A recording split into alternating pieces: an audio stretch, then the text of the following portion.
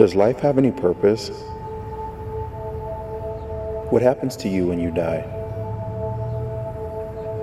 Is there really a God, and if so, where did he come from?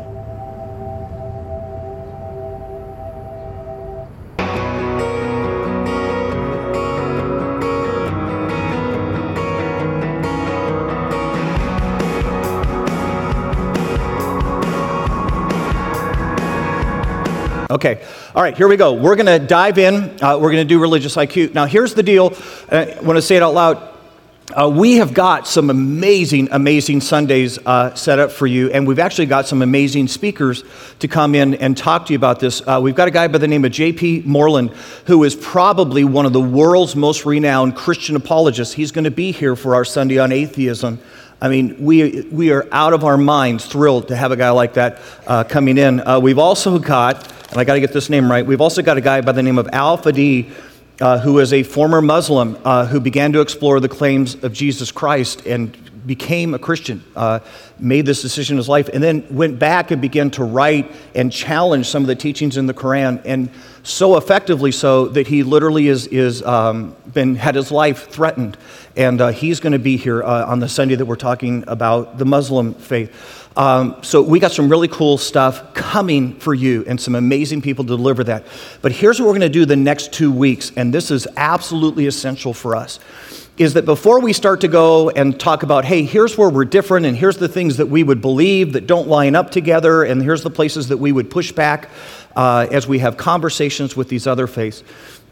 It's essential that you and I know exactly what we believe that is not debatable, that is not up for negotiation. There are certain core beliefs that if you say, well, no, I don't believe that, I don't think that's true, you realize the moment you do that, then you are no longer a Christian faith. You cannot not believe that and still be a Christian faith. And I know we live in a culture right now that says, hey, look, who cares what you believe as long as you believe something? And as long as it works for you, that's okay. And guys, I'm just going to tell you, that is ludicrous. That is absolutely crazy. There are things which are absolutely true. And if you don't believe things that are absolutely true, you will cause huge calamity within your life. You cannot say, it doesn't matter what you believe. Let me give you an example about that. 2 plus 2 is 4. I don't care if you believe it's 7. 2 plus 2 is 4. And if you don't accept that actual legitimate truth as being true, and you just decide, look, 2 plus 2 doesn't work for me. It works for me if it's 7, because I like 7 better than I like 4s. You're going to mess your life up. And I'm just going to tell you this. You're not going to check me out at the checkout stand if you believe that. If you believe in here today that it's okay to have sex with children, I'm just going to tell you, you're wrong. I will stand here all day long and tell you, you're wrong. And if you go to act on that, I will help them lock you up. Okay? Because you're wrong. And there are certain things, okay, there you go. There are things in life that are just true. And if you decide, hey, I can make up my mind and I can decide to believe whatever I want about that, you do that to your own harm. And what I'm going to tell you is that when you come to the teachings of Jesus, you've either got to decide that they're true or they're not. And if you do, you will do that to your own regret. Okay? So we're going to spend the next 2 weeks just talking for a few minutes about what are those core things? What are those things that we refuse to agree to disagree on? Because the moment you say that, our only response is, you're mistaken. You're wrong about that. Let me see if this helps a little bit. You realize that our federal government has a similar problem, that there's the problem of counterfeiting. In other words, things that look like dollar bills, but when you examine them, they really aren't legitimate dollar bills. Okay? So here's what our government has done in order to not have counterfeit bills passed, is that they've made some marks, some identifying marks on our bills so that you and I can look for those marks, and when they are absent or when they are changed, you immediately know it's a counterfeit bill. So, for example, there's kind of a luminescent ink over here in the corner that reflects light. It's hard for a Xerox machine to duplicate that. There's watermarks on the bill, and you can hold this up, and on a $20 bill, which has the face of Jackson, the watermark on the bill repeats the face of Jackson on the bill. There's a thread that goes through here and actually says $20. So the moment you hold a bill up and it says 1, you know that some counterfeiter has erased and washed off the ink and now replaced it from a $1 bill.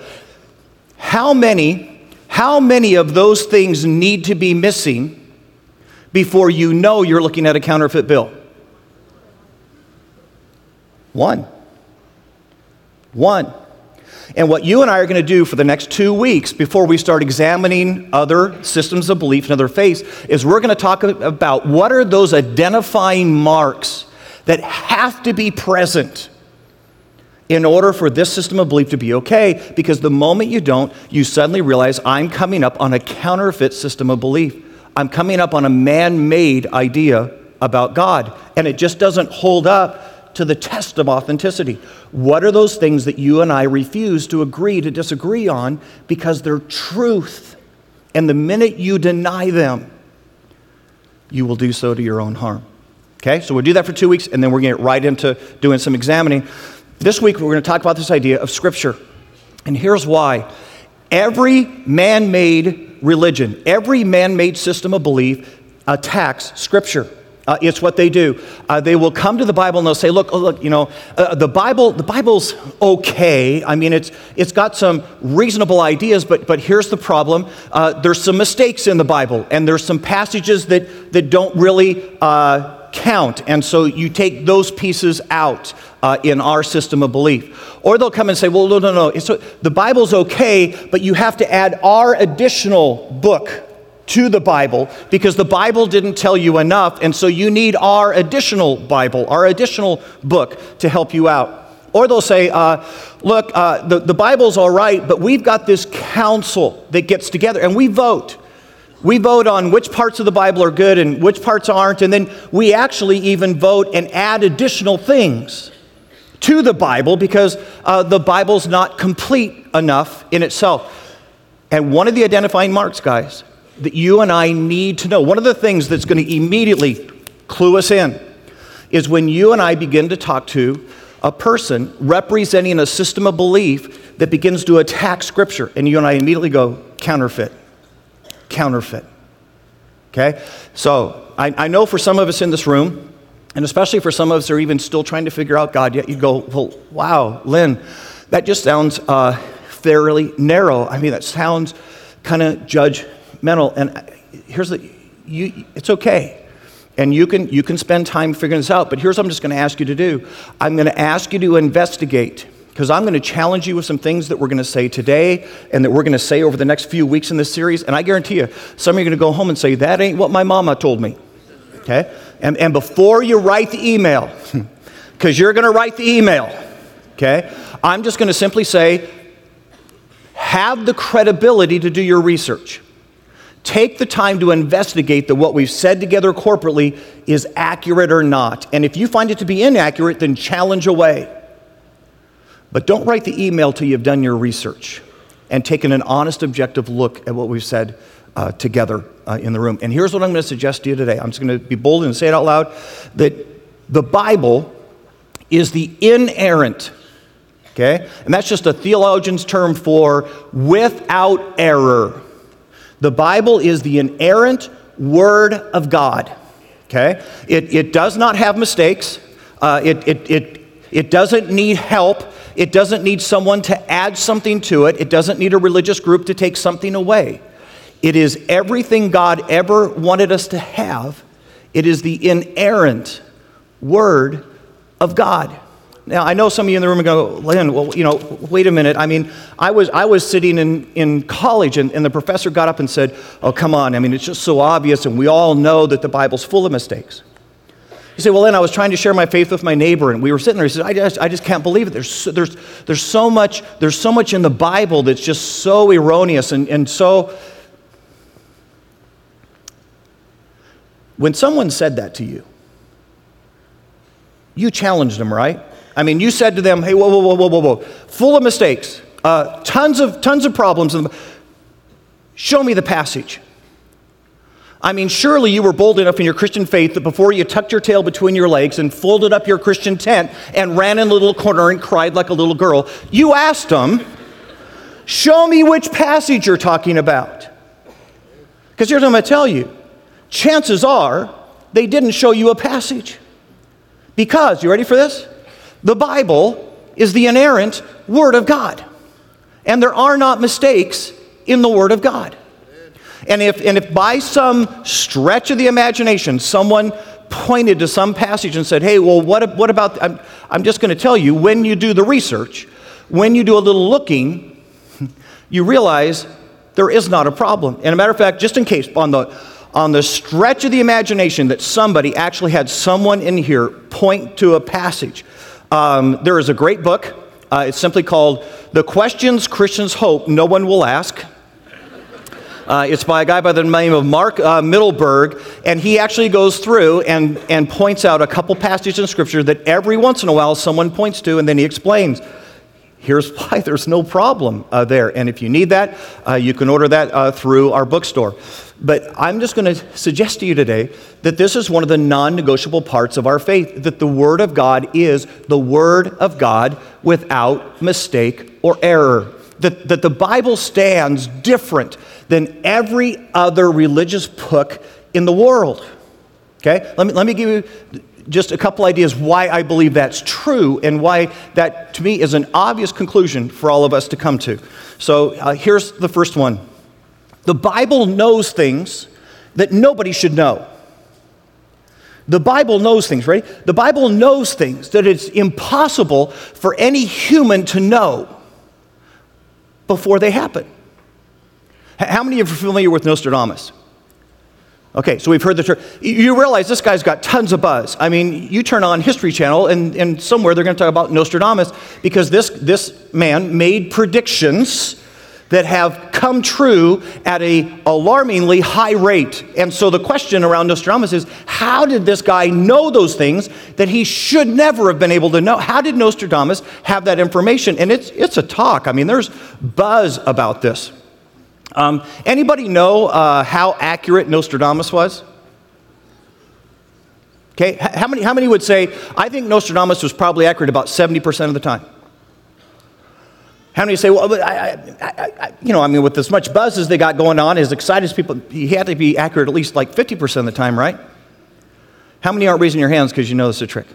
All right. Are you ready for this? You ready for this? Okay, the guy that everybody's freaked out about, the guy everybody's going, well, man, that's incredible. How did he do that? You ready?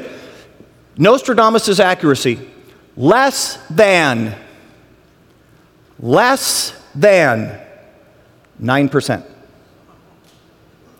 Okay, so all right. If that's amazing, then what if the Bible was accurate 20% of the time?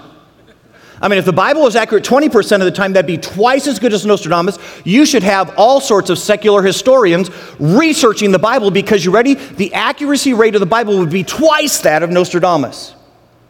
What if the Bible was accurate 30% of the time? I mean, if Nostradamus is remarkable at less than 9, what if the Bible was accurate 30% of the time? I mean, shouldn't we be lining up? You want to hear something remarkable, guys? It's one of the reasons that you and I know the fingerprints of God are upon Scripture. You know what the accuracy rate of the Bible is? 100%. And the Bible knows things, okay? The Bible knows things that nobody should know, okay? Matter of fact, you don't have to turn there right now and just get your fingers ready because we are going to go to a whole bunch of passages in Scripture today, but I'll read this one for you. This is the Bible setting down the requirement for accuracy. It's in Deuteronomy chapter 18, and again, you don't have to go there. I'll read it for you, but this is the standard. Okay, self-imposed biblical standard for accuracy. Here you go. It's Deuteronomy chapter 18, starting in verse 18. This is what God says. I will raise up for them a prophet like you from among their brothers. I will put my words in his mouth. So he's not going to be speaking on his own. He's going to be speaking the things I've told him to say. And he will tell everything I command him. If anyone does not listen to my words that the prophet speaks in my name, I myself will hold him accountable. So he says, look, I'm going to give the words to the prophet to speak, and if you don't listen, you're going to get spanked. Okay? That's Lynn's translation. All right, verse 20. But a prophet who presumes to speak in my name anything I have not commanded him to say, or a prophet who speaks in the name of other gods must be put to death. So you get the moment. If somebody says, hey, I've got a word from God, this is what God told me, and if anything they say does not come true, kill them. Just kill them. See, you thought rock and roll was a current event. No, they were having rock parties way back here. Okay? You take him out, you stone him. Okay? All right. Verse 21. You may say to yourselves, how do we know when a message has not been spoken by the Lord? What if a prophet proclaims in the name of the Lord, does not take place or come true? That is a message the Lord has not spoken. That prophet has spoken presumptuously. Do not be afraid of him. And so Scripture says, look, if anything that person says is not accurate or true, then all of what he says is to be discounted. It's not from God. Because God requires, you ready? 100% accuracy. And here's the cool part, guys. All of us that claim to be people of faith, as we look at the Bible, can over and over again point to places in Scripture where Scripture knows things that no human being should know. And it comes to us with 100% accuracy. All right, now grab your Bibles, because we're going to go look at one of those places. Go with me to the book of Isaiah. Isaiah chapter 53. If you're not real familiar, if you go right to the middle of your Bible, you're probably going to find the book of Psalms. Go to the right, you're going to find this book of Isaiah. Isaiah chapter 53.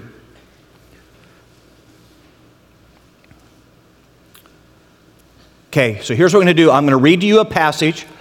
I want you to figure out, who is this passage talking about? What person is this passage describing? Okay, so it's Isaiah chapter 53. We'll start in verse 3 together. Here it is. He was despised and rejected by men, a man of sorrows and familiar with suffering. Like one whom men hid their faces, he was despised and we esteemed him not. Surely he took up our infirmities and carried our sorrows, yet we considered him stricken by God, smitten by him and afflicted. But he was pierced for our transgressions, he was crushed for our iniquities. The punishment that brought us peace was upon him, and by his wounds we are healed. We all, like sheep, have gone astray. Each of us has turned to his own way, and the Lord has laid on him the iniquity of us all. He was oppressed and afflicted, yet he did not open his mouth. He was led like a lamb to the slaughter, and his sheep before his shearers is silent, so he did not open his mouth. Who's that talking about? Jesus. So here's what it describes. Think about this. It describes the fact that Jesus would be on a cross and that God would turn his back. And Jesus there going, my God, why have you forsaken me? It describes the fact that he would be on a cross and that he would be pierced on a cross. It describes his trial, and that as he goes to trial, even though people were accusing him, he would choose to be silent like a lamb. Why is this passage remarkable? Because it's Old Testament. Because this passage, you ready for this? This passage was written 600 years before Jesus. Okay, now stop and think about this for a minute. Our country is a little over 200 years ago old. So from the time from now all the way back to the Revolution, little over 200 years. This passage was written over a span 3 times longer than that ahead of time. Matter of fact, Bible critics for years and years and years looked at Isaiah 53 and said, look, this is one of the obvious plagiarisms of the Bible. There is no way in the Old Testament that these guys would have known this. It has too much New Testament theology in it. They're talking about crucifixion 300 years before Rome even comes into power and even begins to use crucifixion as a means of capital punishment. There is no way that passage could have been written before the time of Christ. Somebody came back and added it to the Bible. 1948. A Bedouin boy is out watching his sheep in a hilly country outside of Jerusalem. One of his sheep runs up on the hill, and rather than having to crawl up the hill to shoo the sheep down, he picks up a rock to throw it at the sheep to scurry the sheep down the hill. The rock misses, and as the rock flies on by, he hears something break. He goes up to investigate, and lo and behold, a cave, and inside the cave are ceramic jars, and inside the ceramic jars, you ready? Copies of the book of Isaiah. Anybody want to guess what one of the passages was within the cave? And when they went to date it, they found the copies to be literally hundreds of years before the time of Christ. How does the Bible know what no one should know if God didn't write it? Take the prophecies of Jesus, guys. There are literally, I think, over 100 prophecies about the life of Jesus. But just take the ones that you and I can measure statistically. In other words, how do you measure a virgin birth statistically? I mean, how many people ever in the history of the world have been born by a virgin? I don't know. Jesus and then a couple loonies. I don't know. You can't do that statistically. But there's an awful lot of the prophecies of Jesus you can do statistically real easy. How many people have ever been born in Bethlehem? Because the Bible prophesied Jesus would be born in Bethlehem. The Bible prophesied that he would grow up in Nazareth. There's some that are very easily converted to statistics. If you just take 8 of the easiest, most offendable prophecies of Jesus, take them to statistics, the odds that any man could ever get just 8 of them right, are you ready for this? 10 to the 17th power to 1. Now, for those of us in the room who are not mathematicians, that odd is 100 quadrillion to 1 that any human could ever do that. There haven't been that many people living on the earth in the entire history of the earth to even get there once.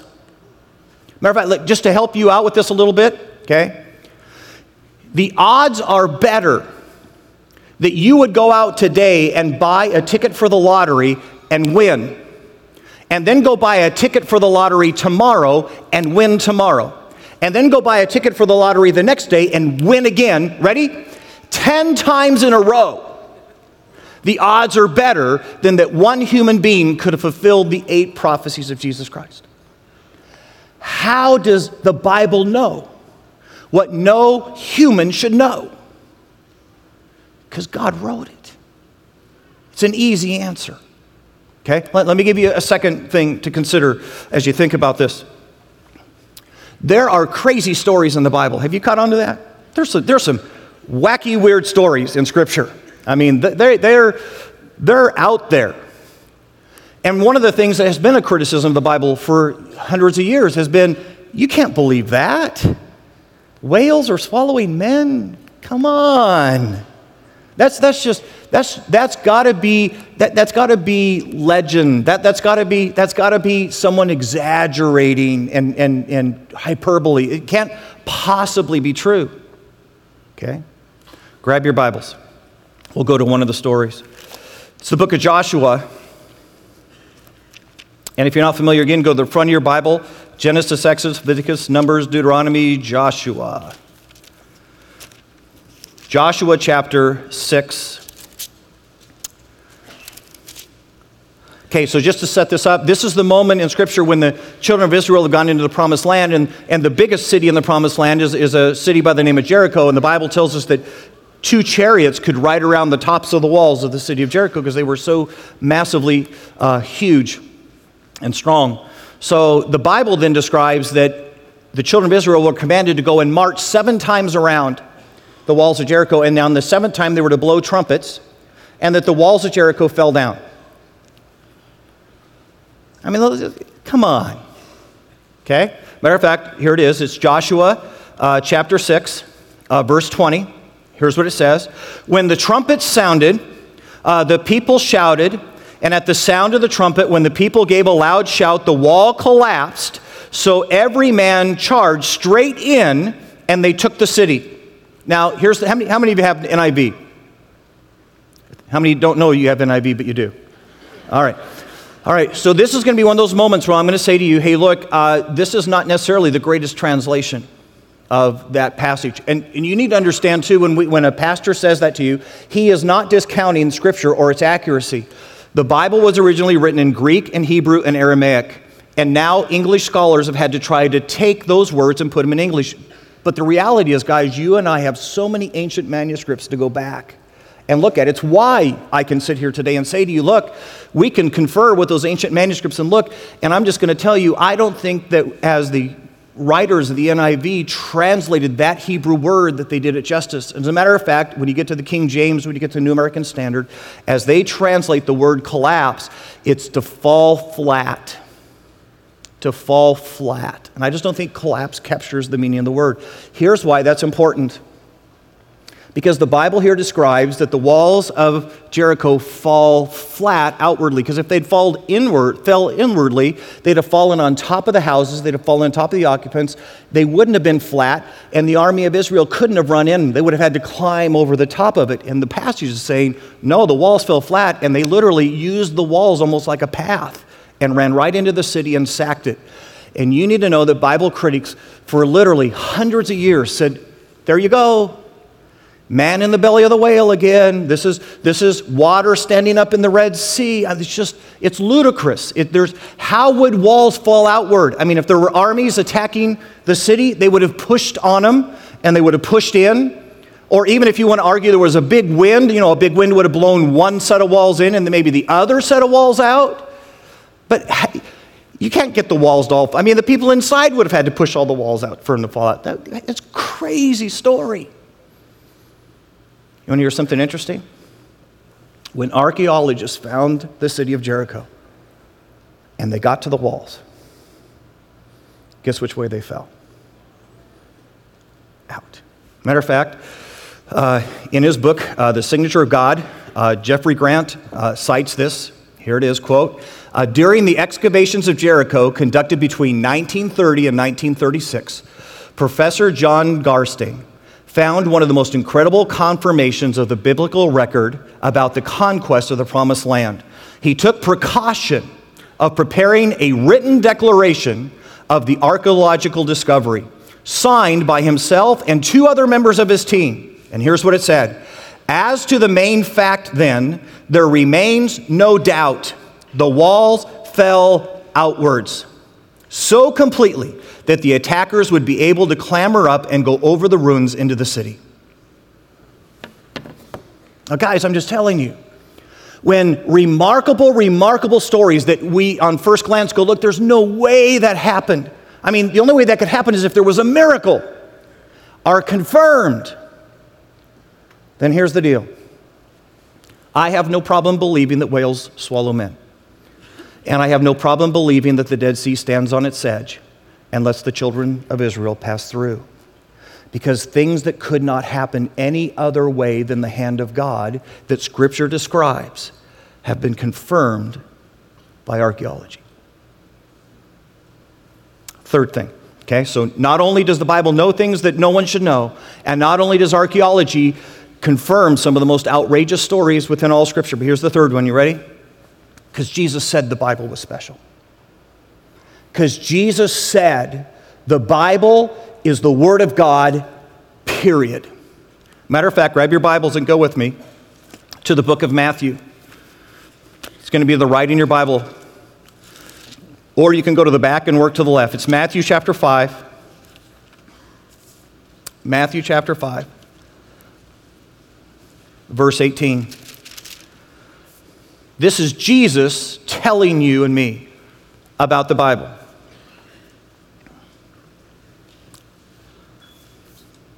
Matthew chapter 5, verse 18, Jesus says, I tell you the truth, until heaven and earth disappear. So get this.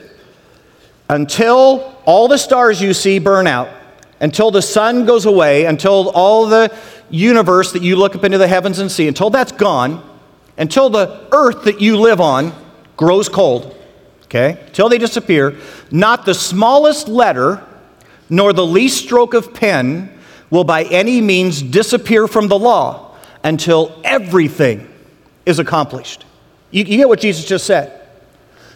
Whatever you think is constant and real and true. So the idea that says, hey, if I drop a rock, it falls to the ground because there's this law of gravity. The sun always rises in the east. Disco is going to make a comeback. Whatever it is that you believe to be absolutely true in this world, you just need to know. It is more likely that all of that will pass away. Heaven and earth will fade away before one word of this, before one crossing of a T, before one dotting of an I in Scripture fails. I didn't say that. Jesus said it. Here's the thing I think is just absolutely remarkable. There are Christians who will say, hey, I believe in Jesus. I'm just not sure I believe in the Bible. See, no, I believe in Jesus as my Savior. I think He was the Son of God. I believe all that stuff. I just think the Bible has mistakes. I think there are places in the Bible that are outdated and are no longer applicable today. I believe in Jesus. I'm just not sure about the reliability of the Bible. Do you realize the magnitude of that statement as a Christ follower? That in the moment you say, I believe in Jesus, but I don't believe in the Bible, you realize in that moment you're calling Jesus a liar. Because Jesus said, not one word of this will ever be found to be untrue. It is more likely that heaven and earth would pass away than you would find a mistake here.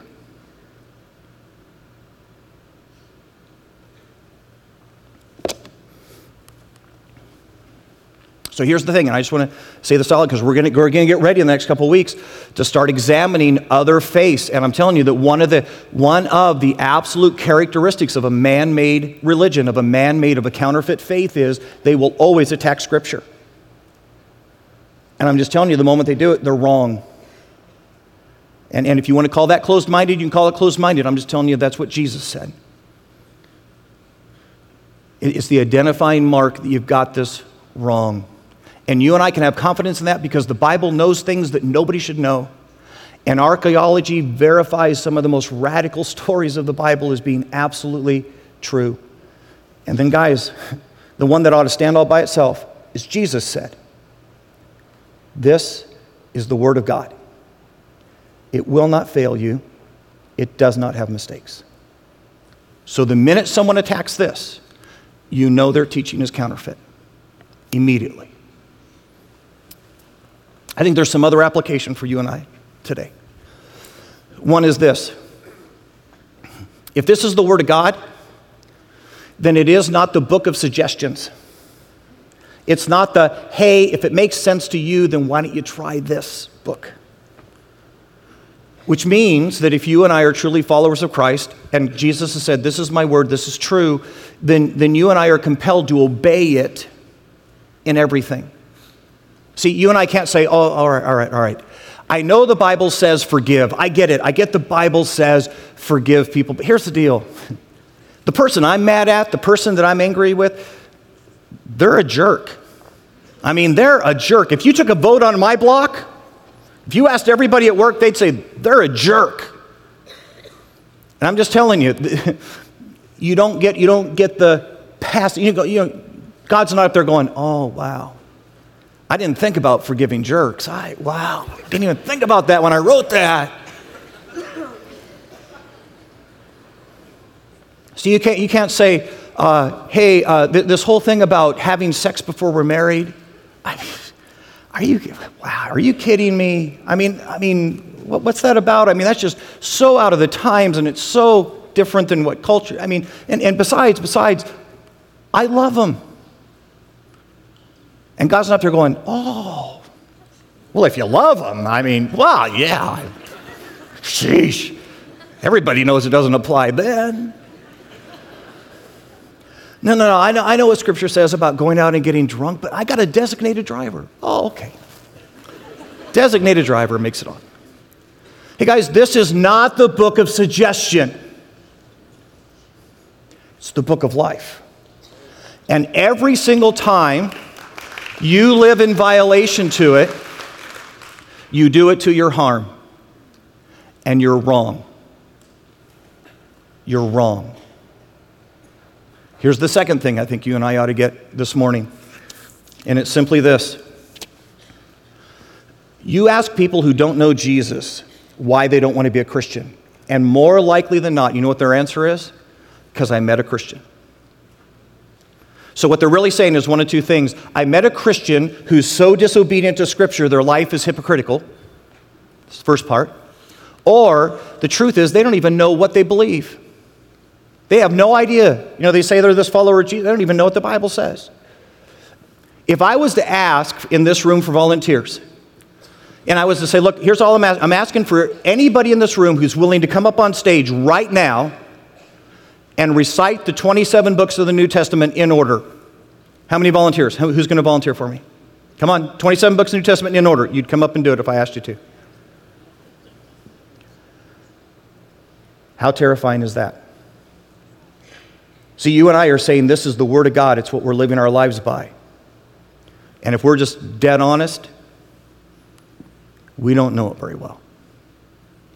And that ought to embarrass our socks off. It's one of the reasons your church is constantly pushing you and saying, guys, you need to go to the mine. You need to go to one of our small churches. You need to get into a small group. You need to go to a men's Bible study. You need to go to a women's Bible study. Because how are you going to live this stuff if you don't even know what the Bible says? And I'm just going to tell you that, guys, if you walk away with nothing else, you ought to walk away today going, look, I'm just going to take 2013 and I'm going to know the Word of God better. Because it's inerrant and it's true. And every time I disobey it, I'm wrong. And I'm going to stop being embarrassed about being a grade school Christian in my knowledge of Scripture. And I'm going to change that in 2013. Okay? You and I believe the Bible. Ready? You and I believe the Bible because the Bible knows things that no human can know. Because the craziest stories of the Bible are authenticated and validated by archaeology. Because Jesus said, this is the Word of God. And the minute someone challenges that, the minute someone gets off and says, no, you got to add, they are a counterfeit faith. Because they're denying something that we know to be true. Let's bow our heads. Hey, dear Lord Jesus, we come before you this morning. We just want to say from the bottom of our hearts how thankful we are that you gave us Scripture, that we have something to confidently hang our faith on. And God, there are just some of us in this room right now who we've been making excuses. We've been saying, I know what God says, but I love him. I know what God says, but he's a jerk. And we have been in disobedience to Scripture. And some of us in this room right now, Jesus, just need to say, I'm done. I'm done arguing with God. I'm done arguing with the Bible. I know I'm wrong. I know I'm wrong. Some of us in this room need to be a little embarrassed today. And we need to say, look, if I'm just honest, I don't know my Bible very well. I've been so casual in my faith, and I've been just coming on Sundays and thinking that was enough. And the truth is, I need to get serious about knowing Scripture. I need to get involved in some place that's going to teach me, so it's the mine or whether it's small groups or small church. I got to start digging more and more often in my life. Because it's the Word of God. And I've been neglecting it. God, do what you need to do with us today. In Jesus' precious name, amen.